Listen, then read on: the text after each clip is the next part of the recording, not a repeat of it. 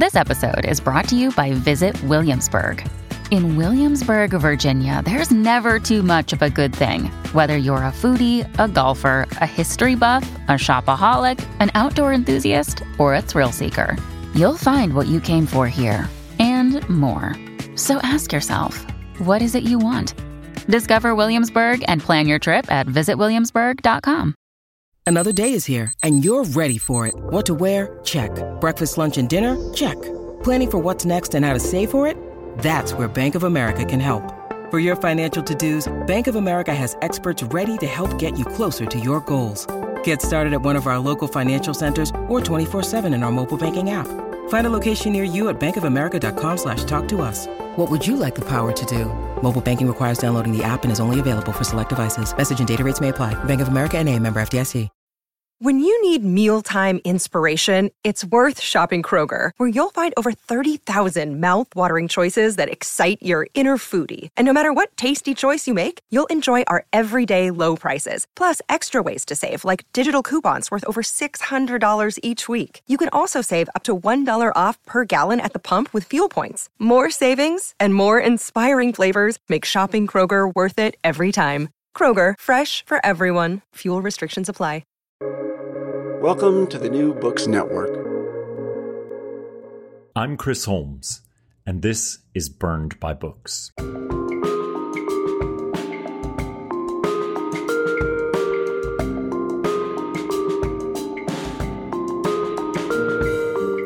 Today marks my 50th show since the beginning of Burned by Books in the spring of 2020, at the start of early COVID, when many of us were stuck inside, anxious, and a bit stir-crazy.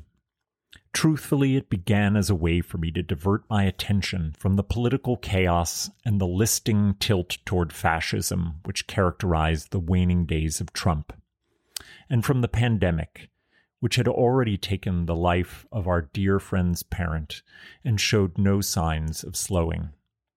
It began with me reaching out to my friend Eleanor Henderson, a writer whom I love and a friend whom I depend upon, to be the first guest. She was patient, as it took me no less than 3 separate sessions to even get the audio to record.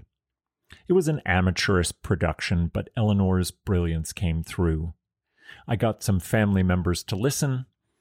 They all thought it was far too ponderous and heavy on my part, both in tone and questioning, and I started to pay attention to the podcasts that I most admired. Everything started slowly.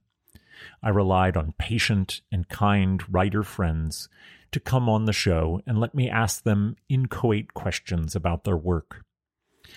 But what was clear to me from the very beginning is that a books podcast that concentrated on interviews with authors I admire was something I wanted to dedicate time to. I'm slowly but surely getting the hang of things. I joined the New Books Network as an academic partner to their enormous and well-run project of bringing together many different podcasts, both those made in-house and others like mine, produced outside but published within their group. I've benefited from very lucky interview guests, like Kevin Wilson, who came on very early in the podcast's life and who managed to cut through my bad audio quality with his extraordinary humanity and empathy. Percival Everett didn't laugh me off email when I reached out to him, and he gave one of the most interesting interviews that I'm ever likely to take part in. And Alexandra Kleeman was so smart and insightful that she changed the way I read contemporary fiction, while also giving me an interview that helped put Burned by Books on the map. Ellie Eaton, Cheryl Lulian-Tan, and Joanna Rakoff have plugged the show in ways that have changed my listenership exponentially, and I mean that in a proper mathematical sense. And the friends who have been listeners and supporters from the start have been my core audience and the people I make shows for, even when I am overworked. These dear friends include, but are not limited to, Corey McElhaney, Carl Fisher, Christy Beveridge, Miller Susan, Kendra Senna, and Lucia Cardenas. So, on the occasion of my 50th episode, I want to thank all my extraordinary guests, and most of all, those of you who listen that I've never met in person. It always amazes me that there are people out there who look forward to hearing the show, and for each and every one of you, I am grateful. It is a stroke of luck that my 50th episode should happen to be with the author of one of the best books of the year, and likely of many years to come, Alice Elliott Dark, whose novel Fellowship Point is your must-read for the summer. I know you'll love hearing from Alice, who is thoughtful, genuine, brilliant, and as generous as her writing would lead you to believe. She's a writer's writer, and I'm so happy that she will mark this special anniversary with me. Thank you all again, and now let's welcome Alice Elliott Dark to the 50th episode of Burned by Books.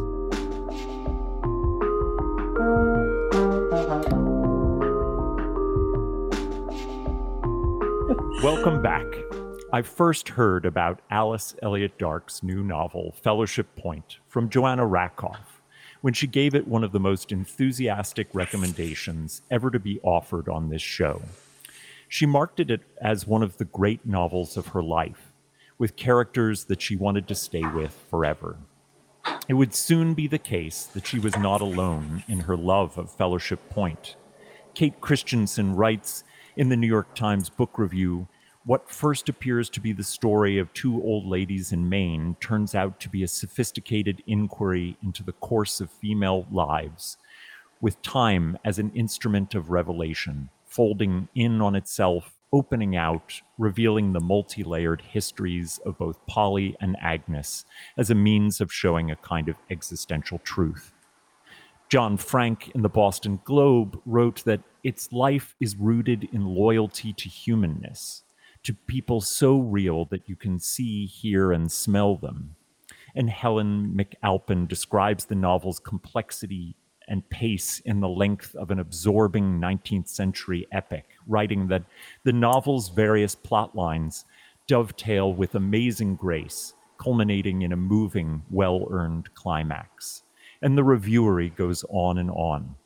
I would soon after find myself in the world of Fellowship Point, and likewise despair at leaving it. Jeff Nunakawa, professor of Victorian literature at Princeton, once told a class that I was a member of that George Eliot was the last writer to know something about everything.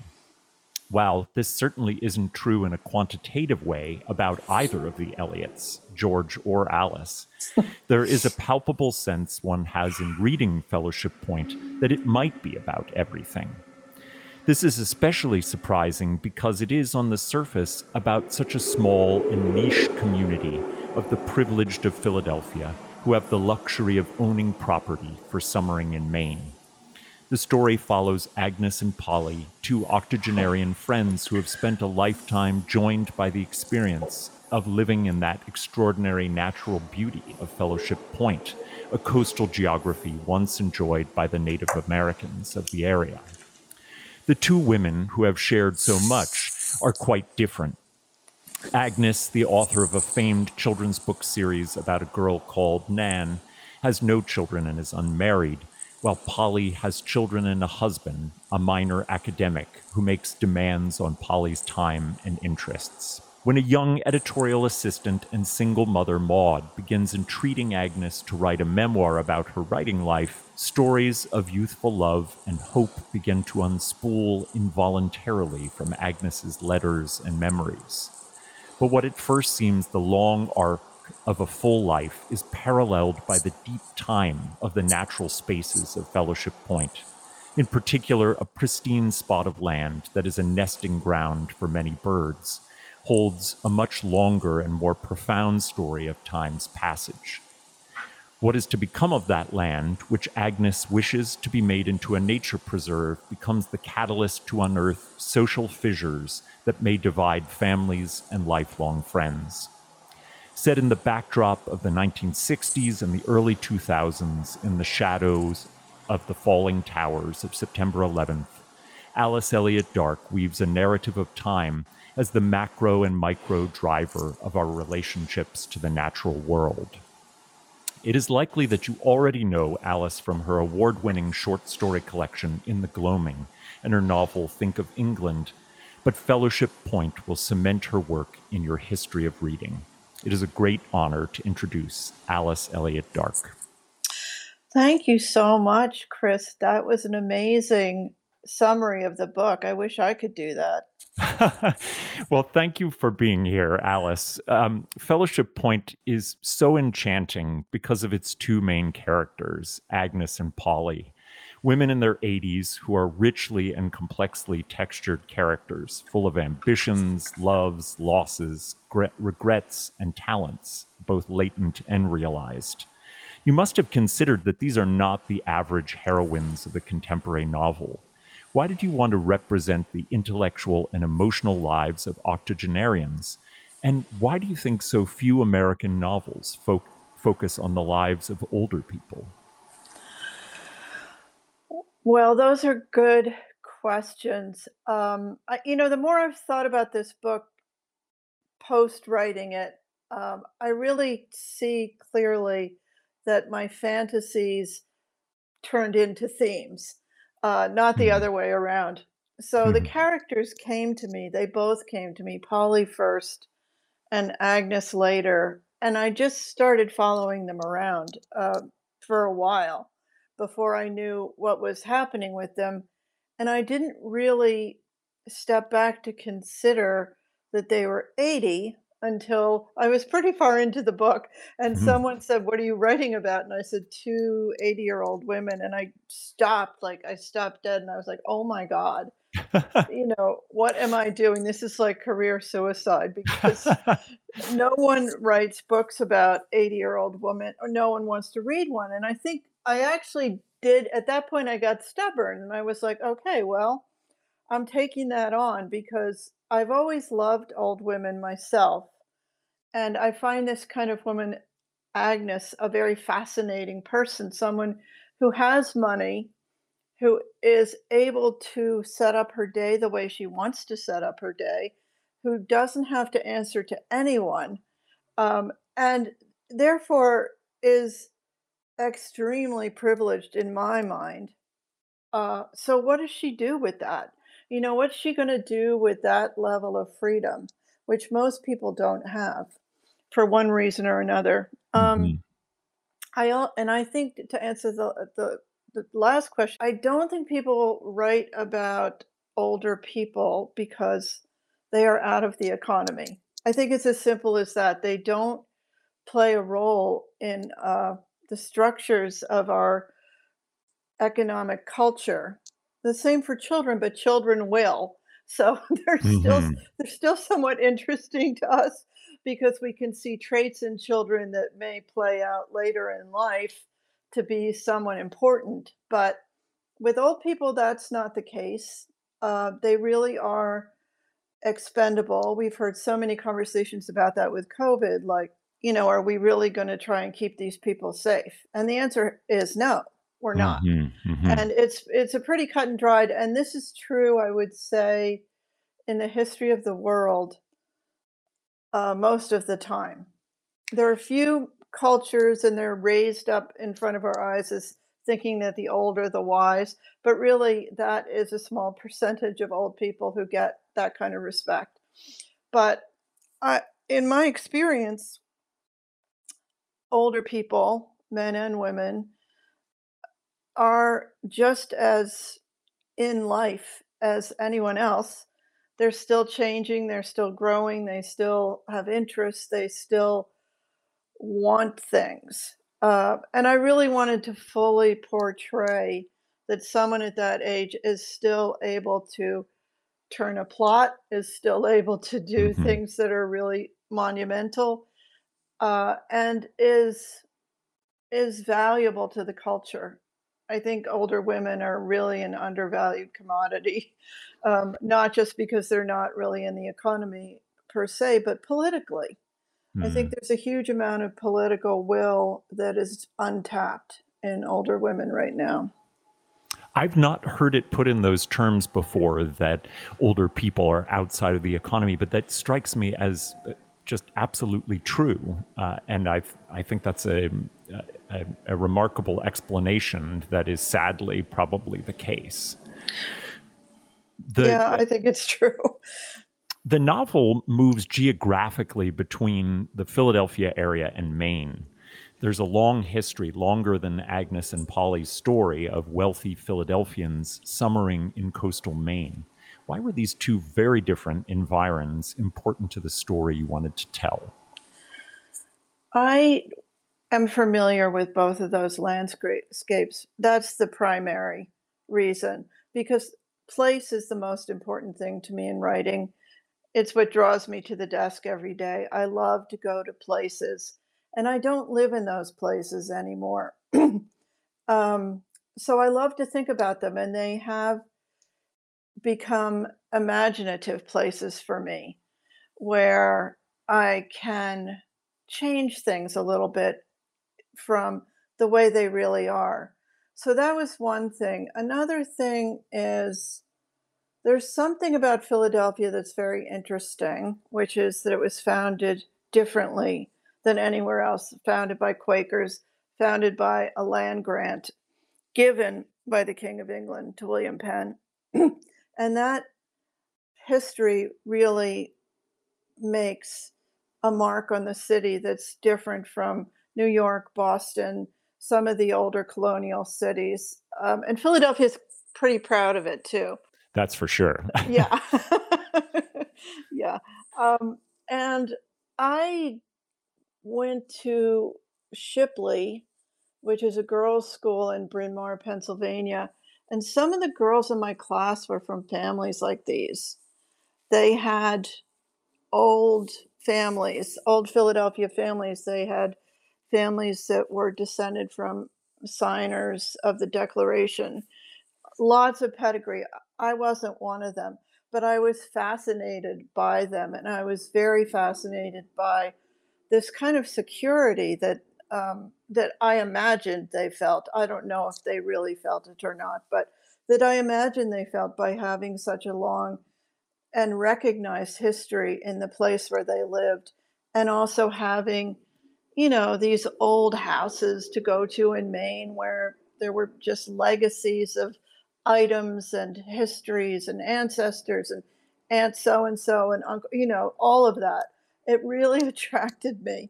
Much as I was somewhat, I suppose, turned off by the privilege of it, I was also deeply attracted to it. I was ambivalent about it, I suppose. So I really wanted to go into that place and think about it more deeply. The Quakers of Philadelphia are the heart of the novel. They're both a people of a religious tradition of equality and peacefulness and modesty, and a cultural niche of, as you're describing with the Shipley kids, of extreme privilege and exclusivity. It seems to me that you're interested in paradoxes between the kind of modesty and privilege and pacifism and power. Could you talk about your interest in the Quakers specifically? I love the way you put that, because that's very much what attracted me to writing about the Quakers. I'm not a Quaker, but I certainly grew up around them. My stepfather was a Quaker, and I went to the meeting with him at Haverford College very often. And I was really exposed to Quakerism. Shipley had been a Quaker school once upon a time, and it retains a lot of its Quaker ways, or did when I was there.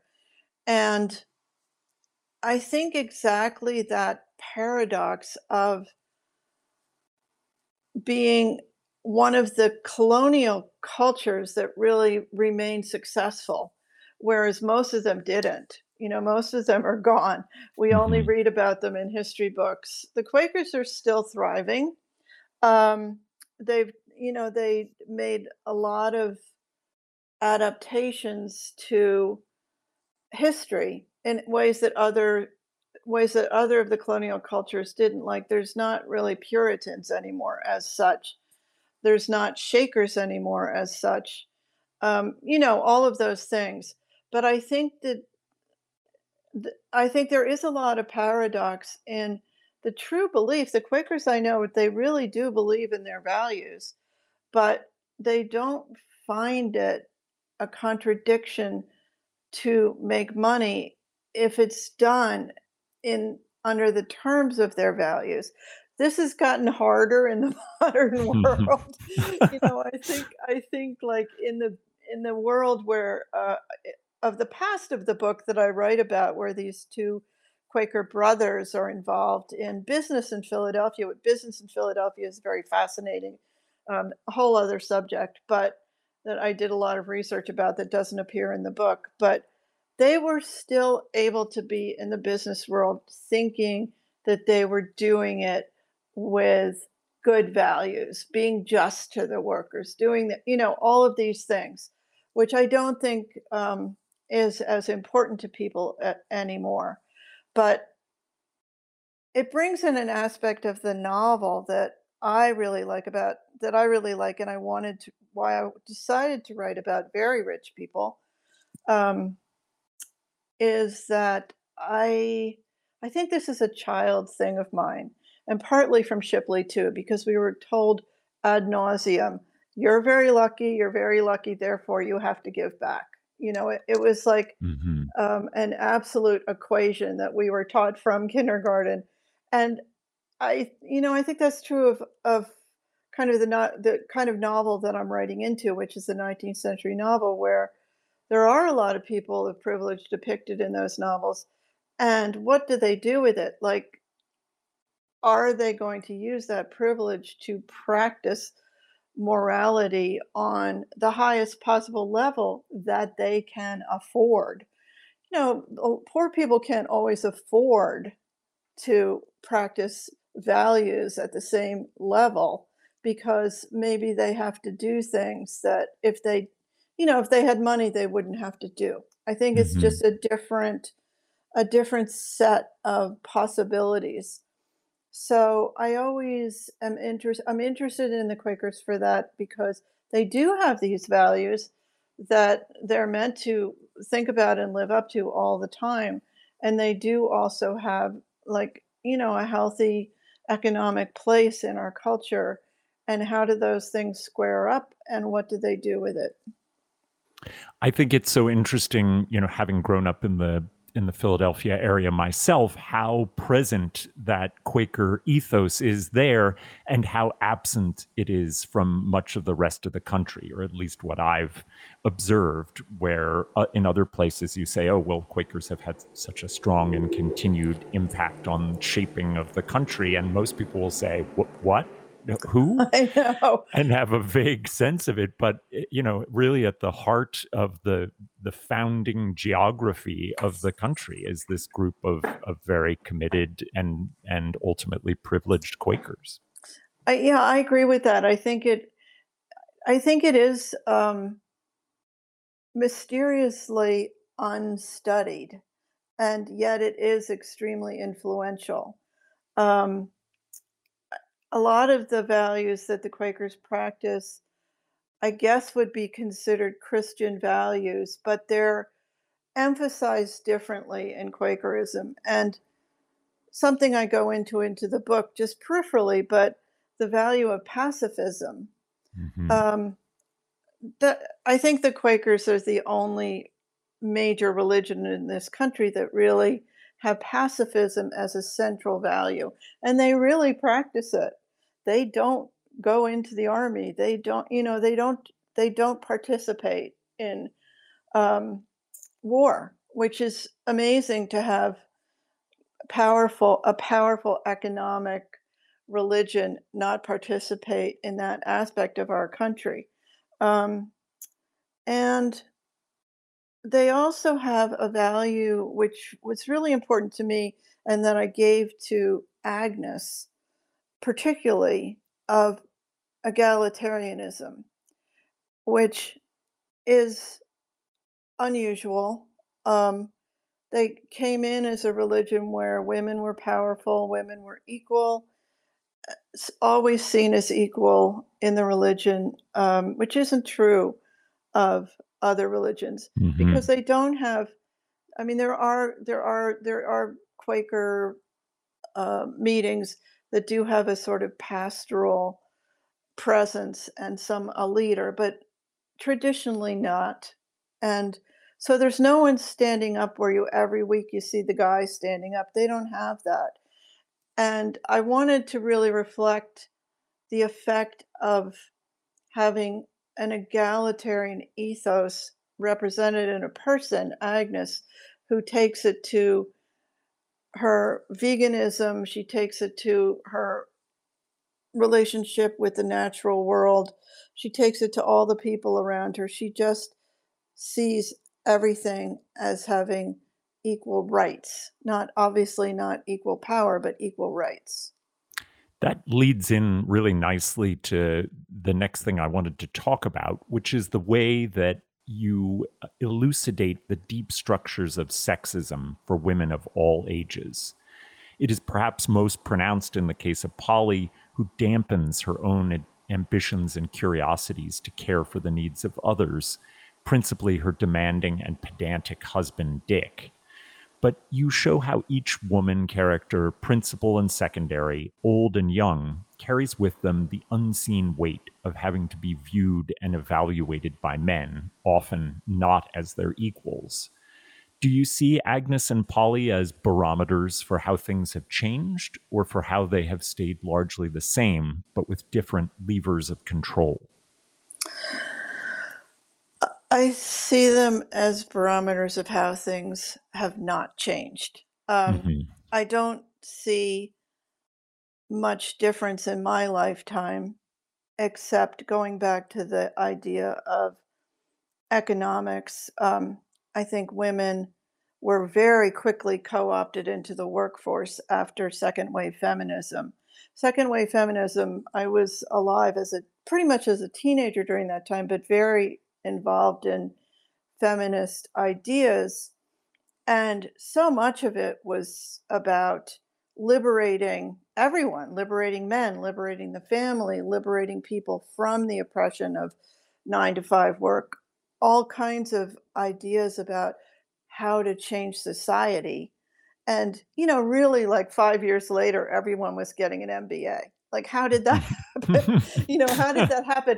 How was that how was that the upshot of all these kind of marvelous utopian visions that were coming out of these meetings that women were having at the time?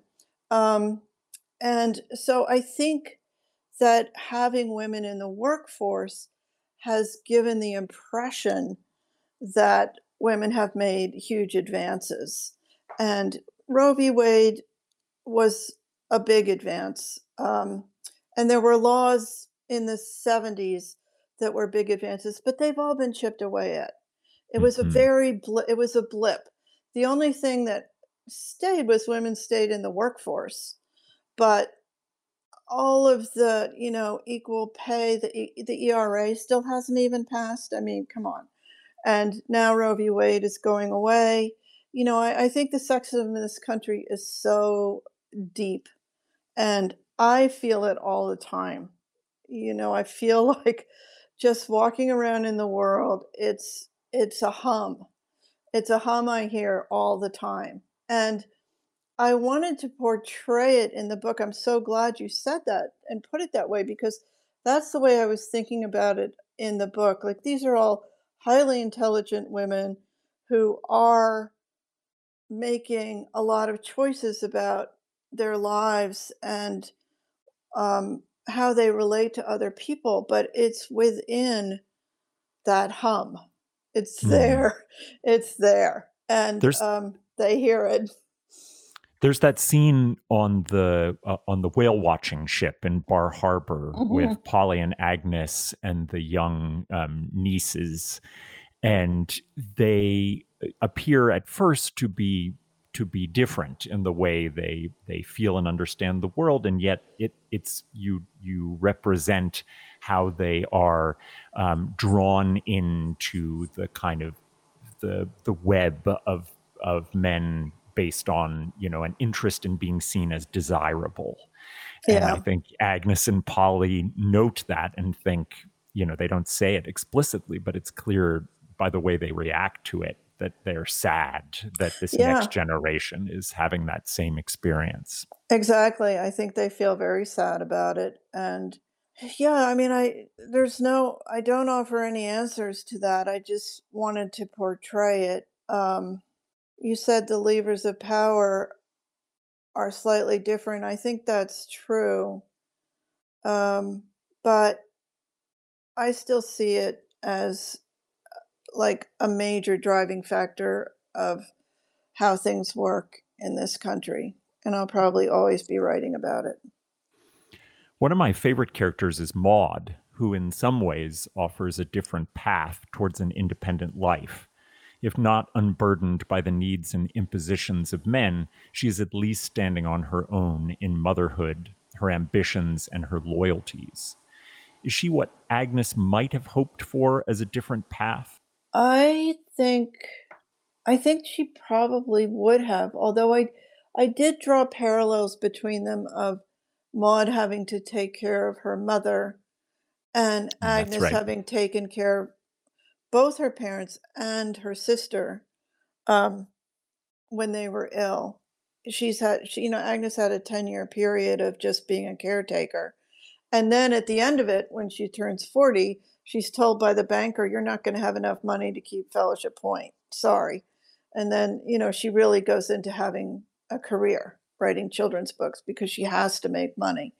And similar to Maud, she is a single mother and she very much feels that she has to make money, but she also wants to. That's the upside of women coming into the workforce. They do have all these interesting opportunities, and she is very targeted about what she wants to do with her life. It's being an editor and particularly working with the children's books that Agnes wrote, which meant a lot to her growing up. Um, so, yes, I mean, I think Agnes has to move home when she's 20, in her 20s. When she doesn't get married, she moves home and she kind of lives with her parents for the rest of their lives. And Maud does too, but it's for slightly different reasons, I think. I think we see at the end of the book that Maud has a bright, hopeful future. Agnes is a writer who has produced beloved children's books and novels for adults under a pen name. She holds her writing life dearly, and she has the privilege to work uninterrupted almost every day of her adult life. Despite its solitary work, writing for Agnes is a way of loving and mourning. She writes for the child, Nan, who died before she could leave childhood. She writes to mourn a lost love and to commemorate friendship. What for you is the writing life? And is it a site of love, mourning, and friendship? I would say it is. And that's an interesting question because it definitely changed for me over time. I was a child writer and I wrote both because I loved reading and I wanted to imitate what I was reading, imitate the books that really stimulated me. But it was also an escape for me. Definitely go up to my room and write for hours, that sort of thing. But I think I can't even remember how old I was, but I was reading a little biography of Percy Shelley, and I'm thinking it was by Muriel Spark. Does that make any sense? Mm-hmm. Um, and she had just such a beautiful sentence in that book that said that he was fully in the world when he was writing, that he wasn't holding himself apart from people. He was actually, going closer to life. And Mm-hmm. that just struck me so deeply because I thought, yes, that's exactly what I've been trying to articulate to myself, that I'm not being antisocial. I'm actually going to a place of trying to understand people more deeply and trying to get closer in ways that I can't in life all the time. When I'm writing, I can do it every day. I can go very close to what a person is really like and how they make decisions and how they make choices.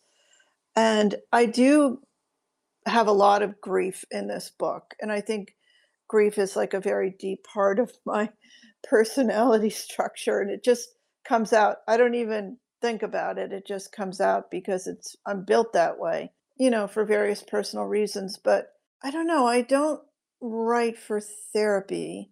It's not like that. One thing I think about a lot is how people change. And I would say to me, this book is, how do people who are 80 actually change? Is it even possible?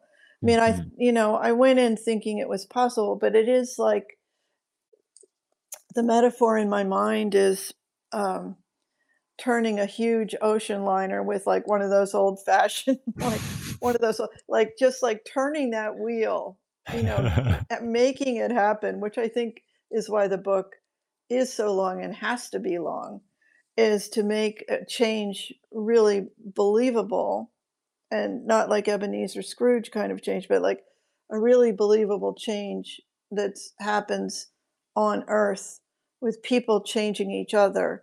It takes a long time to persuade that it really can happen.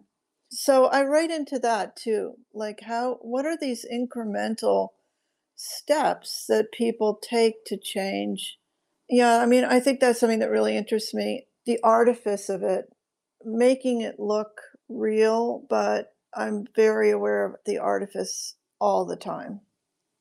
It's almost as if that the older we get, the more we carry this trail of experiences as a kind of weight. And so to make that turn, to make that ship turn, you have to carry that weight along with you. And that's what a longer book like this does. You feel the weight of those past experiences and memories in it, and what it takes to kind of shift all that with you. It's not just like a child turning on a dime. It's something quite different. Yeah, that's so true, Chris. And it goes back to your earlier question, why write about 80-year-olds? It was not calculated on my part, but as I found as I went into the book that I had a lot of what had happened in their past to draw on dramatically. I'm very resistant to explaining anything in books, like to explaining why someone is the way they are. But I think the past is full of dramatic possibility when it's brought into the present at the right moment. And because they had long pasts, yes, there was a lot to choose from. And that was something, I wrote into Dead Ends quite a bit before I found the right moments of the past that would actually intersect with the present drama in ways that could shift it. A number of people have compared this novel to George Eliot's Middlemarch. I think perhaps a better analogy is Mill on the Floss, Eliot's quasi autobiographical portrait of the joys and traumas of childhood and how they're reflected in adult society. But I wanted to drill down on the idea of writing like Eliot. She, like you, often used a third person narrative to wander amongst her characters and gather the zeitgeist of a society. However, it is more likely that when you are compared to Eliot, you're being positioned as a classic novelist of plot, character, and style. Do you see the similarities with Eliot? And what do you think Fellowship Point is doing with the novel form that reads as classic?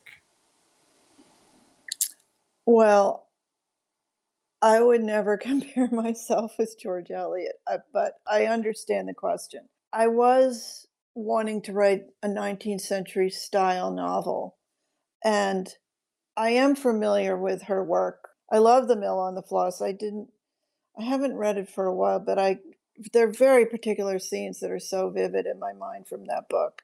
It's so beautiful. I think what the comparison is probably the things I was trying to figure out how to do, which is to create a, a central plot and then real subplots that intersect with the main plot in ways that change it. Having a big plot, having big characters.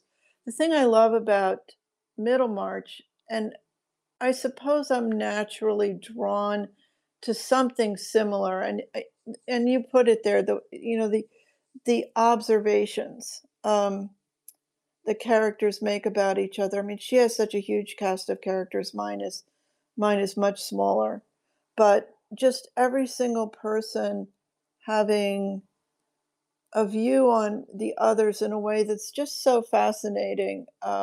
She builds it so well. I mean, that's like an amazing book. I love the opening of that book about Saint Teresa. I really envy that. I mean, that was just so brilliant. Never get over that. But yeah, I did want to write a 19th century style novel with women as landowners, which they never are in those novels, and just that was sort of like just a guiding plot idea for the book. I do love those kind of novels for their pretense to representing reality. I don't think they do it all, but I do think they demonstrate ways that people interact and ways that people change that I really like. Um, and they do it on a big, big scale, which I love too. Yeah, it's that big scale and the ability to observe over time, both fictional time, but also the time of reading, that I feel like allows a kind of deep investment in the fictionality that is put before us. And while I love short novels as well, I feel that there's something different in our relationship to these novels that perforce their length we spend longer time with. I agree with that. I just finished rereading the Neapolitan Quartet. I'm going to teach it. I'm going to teach it to undergrads this fall, just the first two books, and then I'm going to teach all of it in the spring to my grad students. And I really love it as a very long novel, as she wrote it, or he wrote it, whoever wrote it, as one long novel. And I want to write a novel like that, that's like 2,000 pages. I really love the scope of it. And everything you just said, the passage of time reading, being engaged with this other world for so many hours as a reader, it does do something to you. It has an effect on you. And when I just reread the end of it yesterday, and even, well, okay, to go back a day before that, I was getting to the end and I texted one of my former students and said, okay, which Knausgaard should I read? Because I knew he'd read all of them. And he was pushing them on me and I was resisting. And I was like, no, I want to read another long novel. I call that a novel.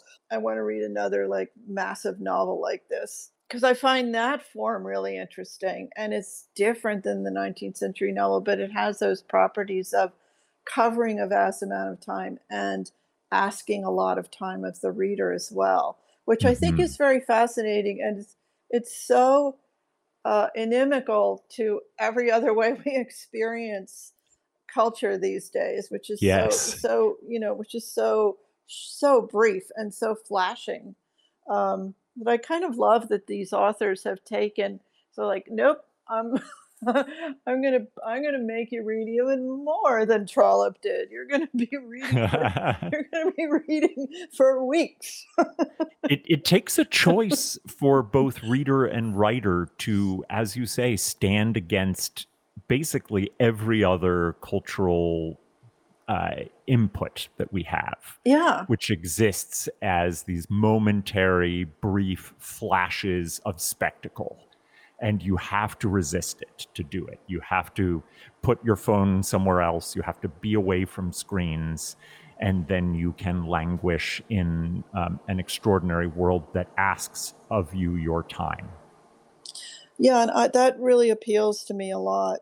And I think I do think there is in all artists to some degree, but particularly in novelists who want to work with a long book, there is a certain stubbornness to insisting on taking up that much space. And, some of it can be egotistical, but I think a lot of it is just wanting to really give characters their due. And that, there wonderful short novels that give characters their due, but not in the same way with taking that amount of time. It's interesting because I don't value one over the other, but I did enjoy writing something that was long. I mean, mine was long. It was much longer than it is now. And I really enjoyed just going into an imaginative space that was so consuming. Hmm. And I thought there was a lot of room to really become philosophically more sophisticated. I don't know. I mean, I could talk about this in all kind of ways, but it had a lot of effect on me to make that choice and to stick with it and to see how it changed me. Just as I was looking at the possibility of change for the characters, it did change me to write such a long book. It's very clear how much your enjoyment is in that fictional world, which I think is so crucial to how we experience the novel as readers. It is a space of pleasure for you, very clearly. It definitely was a space of pleasure for me. I would say I come into things as much as the characters come to me almost as apparitions, and I just start following them around. I'm a little suspicious of them at first, and it takes me a while to really love them, but then I do. And once I really love them, I'm much more able to write with affection about everything they do, good or bad, because I just, I just see them maybe maybe in that 19th century way where they said authors were godlike, where it's Mhm. your creature, it's your creature. And yes, they're not perfect, but that's fine. They don't have to be. They don't have to be in a book because they're not really hurting anybody in the world. Hmm. Much of this novel exists in spaces of extraordinary privilege. Agnes and Polly want for nothing materially. They have housemaids and cooks, and they have the luxury of owning houses that abut an extraordinary natural preserve called the Sanctuary, or the Sank. One of the main through lines of the plot is Agnes's conviction that the wealthy owners of the houses on Fellowship Point should give the sanctuary to a nature preserve. Her decision illustrates the paradox of private ownership of natural lands. Could you talk a bit of why you wanted to delve into the question of who gets to own land? Part of it's just personal because I've never understood the idea of owning land. It just seems absurd to me. I'm looking out my window right now and I see, you know, I can see four little plots from my house, the next, little suburban plots with fences. And it just, there's something about that just doesn't ring true to reality. Speaking of reality, it doesn't ring true to reality. It's just like a made up construct. So I wanted to write about people who did not have an attachment to the idea of land in the same way as, in the same way as we're kind of culturally taught that owning land is such a great value in America. Um, and part of that happened because my very dear friend works in conservation in California and has for a long time with a lot of different land trusts. And she told me at one point that so many of the old ranches and big tracts of land ended up in the hands of a granddaughter or a great granddaughter, and they gave them away. It had traveled down through lines until it got to the granddaughter, and they just gave it away. They gave it to University of California, they gave it to a land trust. And so I started researching how much land in this country has been given to parks, to land trusts, et cetera, by women. Very interesting story. I mean, that could be a whole book in itself. Not much known, but women didn't have control over lands they owned fully in the United States till the year 1900, which was very recently, really. Hmm. So I definitely got the idea that I kept saying to myself, women walked lightly on the land. That was one of the things I thought about when I was writing the book, that, they don't feel that they have to pass the land in the same way to have a legacy. They, especially Agnes, just wants the land to remain the same. Of course, and I hope this comes through in the book, I think I had a moment at the end where it's stated pretty directly to Polly, but you know, they developed the land themselves. I mean, there is a paradox in some of these, 20th century ideas. I think of them, or 19th century ideas of conservation as a benevolent and, high-minded rich person maintains a huge piece of land in a fairly natural state.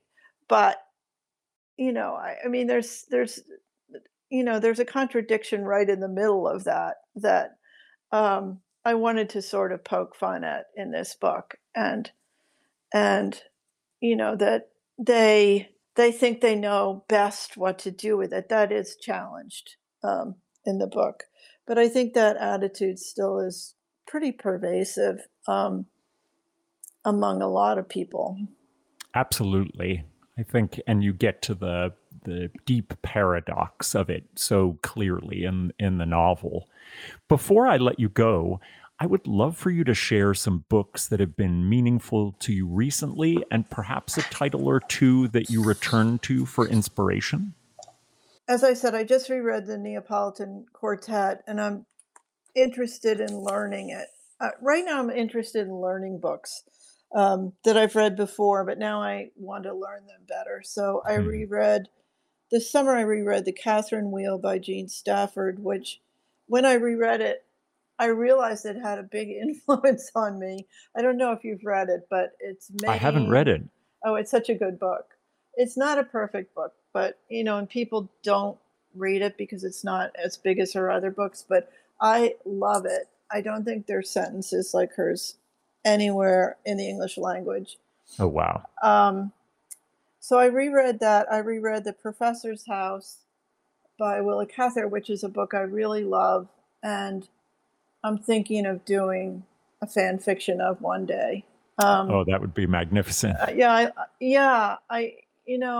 teach this class called Literary Fan Fiction, and it's so much fun to look at books that have been written off of other books. And that's the one I would do if I get around to it, because I'd love to write into her thinking about the novel, her form of modernism and the innovations she came up with. But also it's about a professor, and there's some really strange images in that book that would be fun to play with. Anyway. I'm a big fan of The Professor's House. Are you? Oh, yes. That's so fantastic. Oh, good. Festival Days by Joanne Beard. She's a friend of mine. She's totally a genius, and that book is amazing. It's a combination of essays and short stories. The stories are incredible. She has a way of writing personal essays that is different from anyone else. And I love that book, and I dip into it often. I keep Upstream by Mary Oliver on my bedside table. That's probably my favorite book. It's a little book. There are little biographies of authors in the book that are like 3 pages long that are so illuminating. It's not poetry. There's 1 or 2 poems in the book, but it's mostly essays. It's nature essays, and then these little biographies of authors who meant a lot to her when she was becoming a writer. And they're so good. I mean, she just gets right to the heart of these people. And I aspire to that kind of compression. It doesn't seem like it after Fellowship, but I really admire it. I'm prepping for school, so I'm rereading Dreaming by the Book by Elaine Scarry, professor at Harvard. Do you know that book? I do, yeah. it's so interesting, and I still don't entirely understand it. I keep rereading it. Like I did that with Mystery and Manners for about 10 years. The first time I read it, I thought, okay, if I understand this book, I'm going to understand about writing. And I kept rereading it until I finally was like, okay, now I understand what she's saying. And I feel the same with Dreaming by the Book. I'm learning it, as I go along. Sometimes I do it with my students and they explain to me things about it that I didn't quite get. Oh, that's good. Thank you. That was very helpful. I found it very important to me when I was in graduate school, but I won't say that I understood it per se. Well, thank you for that. Yeah, it's so complex and it's just really fascinating. And I love reading really good books about writing. And I think that and Mystery and Manners are two of them that have spoken to me. It's so individual with that kind of thing, what actually helps you or affects you. I just read Orwell's Roses by Rebecca Solnit. I kind of read anything that she comes out with. And I actually she can write about anything and make it compelling. So good. And I actually listen to the audiobook because she reads it. I love her voice. I have all her books that she reads on audiobook too. That's a great recommendation. I don't know what her voice sounds like. I'll have to listen. It's very appealing and also compelling. And you kind of hear her phrasing, which is a little bit different. For me, at least, it's different than the way I read it on the page. What else did I just read? Oh, I just read Oh, William by Elizabeth Strout, which I really liked a lot. It was actually my favorite book of hers. I've read all of her books. Oh, that's great. Is it the new one? It's the new one. And I think other people have other favorite books, but it's, I really love this one because it was just freer. I love people who been writing for a long time and they loosen up and you see it. And I read that you're writing a book about Ishiguro. Is that right? Yeah, that's right. What book of his do you like the most? I was really curious. For me, if you have one. I do. For me, it's Never Let Me Go. That's such a brilliant book, isn't it? Oh, it stays with me perhaps more than any other book. I've read all his books. Do you have a favorite? I think my favorite is The Unconsoled. I just identify with that book. I mean, I love the sense of disorientation, but I love all his books. He's one of my very, very favorite writers. You're probably one of only a handful of people who count The Unconsoled as their favorite. I think it's an extraordinary work, but it's so rarely read. It's hard, it's long for one thing, and it's disorienting right from the beginning. I mean, it's, something I love about him is just all how the characters understand the world and how they are always struggling to understand whatever world they're in every book. It's just such a great, huge theme, and he does it so well, and he plays with different genres to get at it from different angles. But that one, it's so blatant, and it's like being in another country, not being able to understand what people are saying, lost in the hotel. I don't know, everything about it. I was like, this is so psychologically deep. I'm never going to read a book this deep. Well, you've described so well why I love Ishiguro. And thank you for these wonderful recommendations. But most of all, thank you for Fellowship Point. Alice, it was so great to be able to talk to you about this magnificent novel. Thank you so much, Chris. This has really been a pleasure for me. And for me, too.